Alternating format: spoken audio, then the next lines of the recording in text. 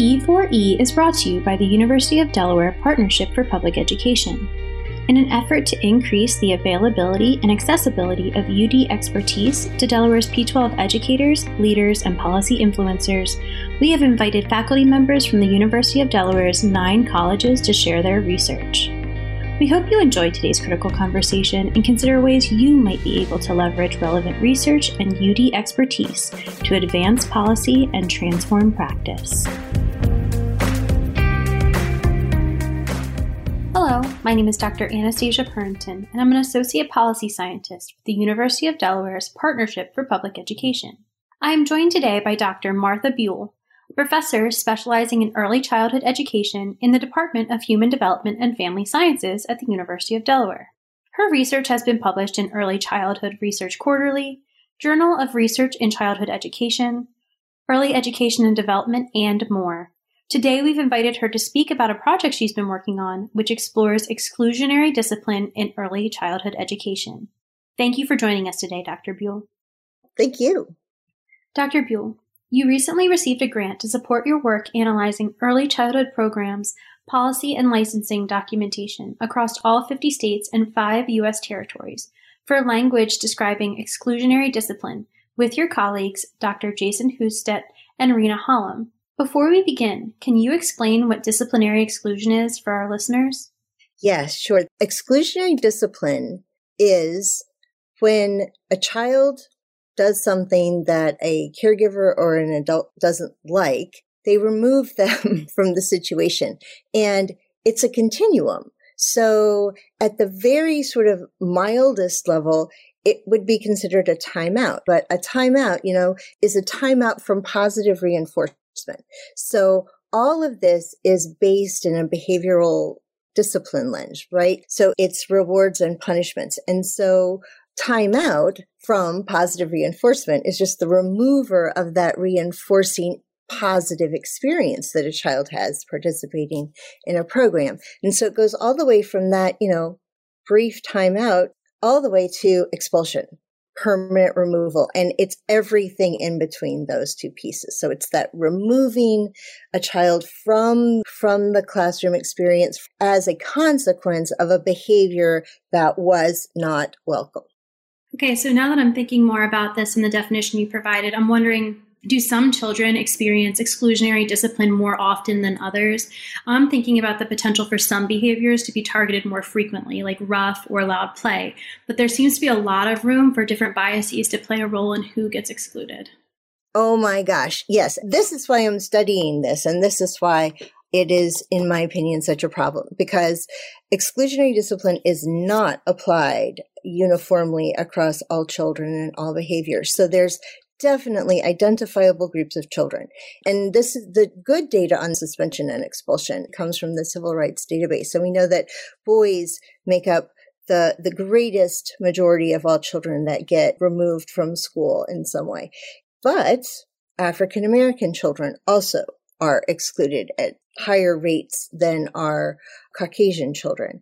And children with disabilities are excluded much more frequently than children who don't have disabilities. And children who've experienced more adverse childhood experience, so ACEs, they are removed more frequently. But there's other things that are sort of strange. And it's like tall children get excluded more often. And it's because they look older. So there's definitely differences in who gets excluded. And there is some research that says it's not only who gets excluded, but what you had said before, the behaviors that you get excluded on. And so that when white children are excluded, it's more often for something that's objectively identifiable. For instance, you threw a chair. But children of color, it's more subjective. You were too loud, right? I mean, because what is too loud, right? You don't have an actual measure of that. It's not objective. And if you look at the intersection of those characteristics, you see that some children are just, I would say, really at high risk for being excluded, for experiencing exclusionary discipline. If you are an African American boy with a disability, you have a bunch of risk factors, and if you were tall, have a bunch of these risk factors. And remember, I'm talking about young children, really young children, right? So it's behaviors, it's big body play, it's rough and tumble play, it's behavior that could be construed as possibly dangerous that gets the heavy hand of exclusionary discipline applied. But that big body play, rough and tumble play, that is developmentally appropriate. And we do see very often that boys are more likely to participate in that kind of play than girls, who do tend to be more verbal. So the behaviors that are excluded are often behaviors that are supposed to be there for children. And so that is another problem with all this. It's the children who get excluded, but it's also the behaviors that get excluded. And if you put the two together, you can see that it gets amplified in that way too. Okay, so I'm thinking about the more extreme end of exclusionary discipline, like being expelled or removed from the classroom or from school. But it isn't something that I guess I naturally associate with early childhood education. And maybe it's because suspension or expulsion is something I connect more with like high school or older students, but also because so many parents rely on early childhood programs for childcare during the work week. So what are the current policies regarding exclusionary discipline? And do they differ across states and territories? Right. These are really, really important questions. And I think your first question about, what do parents do if their child is made to leave? Early childhood programs are, in large part, a workforce support for parents, right? And we have to think about it in that perspective. From the federal government's end of things, the funding for early care and education is really positioned to be a workforce support. So really looking to make sure that we maximize available childcare programming for families that need it so that families can go to work or school or what have you. So the programs are not part of a K-12 unified kind of system. They're really small businesses, mostly small private businesses. And it is from that perspective that the licensing gets tricky, because what you are licensing is a independent business person's ability to run their business as they see fit. And so there is a tension, especially in childcare licensing, around what you can tell programs to do or not do. Now, one of the ways that they have solved it is the federal funding that goes in, that pays for the subsidies. There is new regulations that say you have to have a suspension and expulsion policy, and you have to be working towards mitigating the suspension and expulsion rate within your state's programs. But it varies across the states what states are willing to tell these independent business people as far as what kinds of regulations they have to follow to operate their business. So we've got some states that are very clear about it. You can't suspend or expel children for behavioral issues. And if there are issues that you are having trouble dealing with, these are resources within our state. These are mental health resources that you can draw upon. These are supports you can get. And so they really put pieces in place that, okay, so we have to do something other than suspension or expulsion. So here's how we're going to help you do that. Because the child's disruptive and it's categorized as being a safety risk. And we do have children that do experience extremely disruptive behavior in early care and education programs. There's biting, there is throwing of blocks and pushing. And because you have a classroom full of small children that can't necessarily defend themselves, people get very protective. So there really is this safety of the classroom mindset. I think we can debate what is safe behavior that's appropriate versus safe behavior that's destructive. Biting, clearly not something we can let stand, right? But running, how is that really unsafe? So that just runs the gamut from states that have supports in place to try to help programs get past using exclusionary discipline to deal with behavior problems, to states that say we don't have anything in our policies and programs don't have to have them. They can do what they want.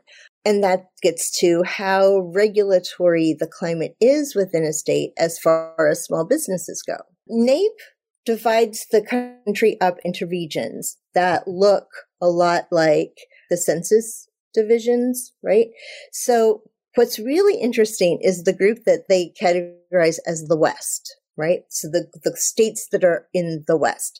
So the eastern end of the West is Montana and Wyoming and, those mountain states, right? And then the far is the Pacific West, right? Alaska, California, Hawaii, that are Pacific Rim states. And there's a lot of difference between the Pacific Rim states and those Mountain West states, because the Mountain West states tend to really not regulate much of anything. I mean, it's a very open-ended, small policy manuals. And then we've got states on the more eastern end, both north and south. And there's examples of this across both, that some states that are highly regulated do a lot of stuff, try to really prevent it, and other states that don't. But something that's also really important to remember is that if there's guidance, it's around child behavior. Like, you can't suspend because of child behavior. They allow suspension expulsion for parent behaviors, i.e. not paying your tuition, i.e. picking up your child late from the program and things like that. And one could argue that we actually need supports for those parent end of things as well, right? Because expulsion is expulsion. And, whether it's for a child's negative behaviors or because the parent is struggling to get their lives organized and get the tuition payment in on time, they both have the same effect on children, which is really negative. What is known about the effect of exclusionary discipline on young children and their families? So another really good question. Exclusionary discipline is a continuum. But the data that we know about the negative effects are really that data that we have on children who have been suspended and expelled. And when we look at those children who have experienced that level of disruption, they have much lower academic outcomes. They're much more likely to actually drop out of school as early as middle childhood. They're much more likely to be involved in the criminal justice system. And they're much more likely to eventually, as an adult, wind up in prison. And that's where we get this term, the preschool to prison pipeline. And the preschool to prison pipeline, the first valve that gets opened on that pipeline is experience of exclusionary discipline at a very young age. I understand that one of the major goals of the grant that you are working on is to develop a more streamlined regulatory framework that state and federal administrators can use to improve childhood care options for families. What do you envision this looks like, and what steps are states taking to prevent or mitigate exclusionary discipline? Well, as I said, states are trying out a bunch of strategies, and there is a wide range of state solutions. And we did one short one-pager just calling out different sections of state child care development plans where they've actually put in pieces that would mitigate suspension and expulsion. And different states, and it's states from every region of the country. They've got, good pieces everywhere, pieces that they can build on. Infant early childhood mental health consultation, I think, is really going to show up to be a durable strategy, having someone that can come in and really assess what's going on and offer suggestions for how to change the environment to support more positive behavior. But as far as the system, see, this is the other piece that I think makes a big difference here. We're talking about a bunch of different systems. So we've got state pre-K, which has its own set of policies in many states. And some state pre-Ks have policies that both come from the Department of Ed K-12 side of things and from like a child or Office of Early Childhood Health and Human Services. So there's some policy alignment that needs to be done even within one program stream. But if you put on top of that program stream, we've got the childcare licensing regulations. We've also got these things, the quality rating improvement systems, the QRISs. They have policies in place that give different levels of quality to programs, often associated with funding, based on characteristics of a program. And they can have a different set of pieces that can support this mitigation of suspension and expulsion.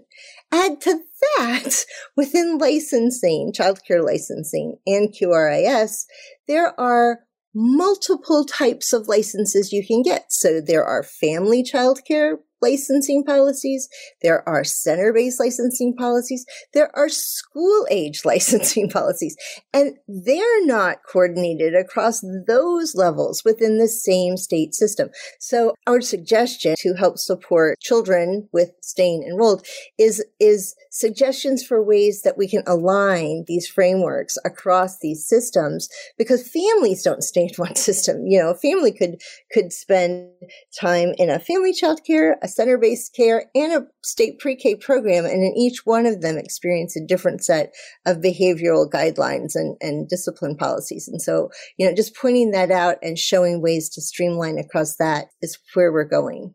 Wow, I really wasn't aware of the multiple layers and the complexity at play here. What do you think Delaware practitioners and policymakers should take away from this discussion on exclusionary discipline practices in early childhood education? And what do you think the local implications are for policy and practice development? Well, Delaware is one of the few states, actually, that has policies in every segment of their system. They don't use the same word in every segment of their system. They use suspension and expulsion out of child care licensing and in their CCDF plan and in our Head Start guidelines. The QRIS in Delaware, though, oddly, uses the term termination rather than expulsion. We know termination means expulsion. And now I think what we need to really execute on is our data collection and evaluation within our local framework. We know we're trying to take steps to mitigate it, but what we need data on is what is really helping get programs to a place where this isn't even a concern. So we do have different sorts of mental health consultation pieces. We have a lot of investment in maternal child health and home visiting. I think that there's a piece to play there in parenting support and parenting education that can help parents reinforce positive behavior habits in the home that would then translate into a group setting, and support for parent-teacher communication and collaboration. We're doing the good work, but we're not collecting the data that could really show us where we really have major successes and where we might need to shore up our work a little bit. So while the state has said that at least in childcare programs you have to report if you suspend or expel a child, what exactly that would look like and how could you do that without getting a negative repercussion from that hasn't been made clear.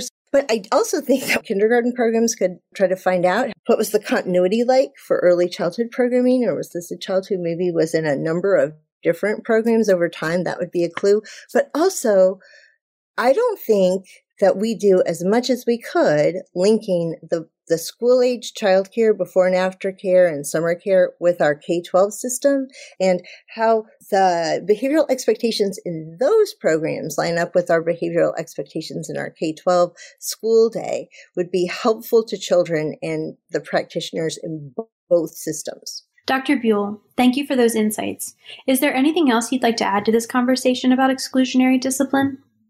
Well, I guess what I'd like to add is that people are doing the best they can. And exclusionary discipline, while it is problematic, it's much better than the alternative. And what the alternative is actual physical discipline, like corporal punishment. So, I mean, if we have a ways to go, but we certainly have come a far way, right? So I think that is a real positive.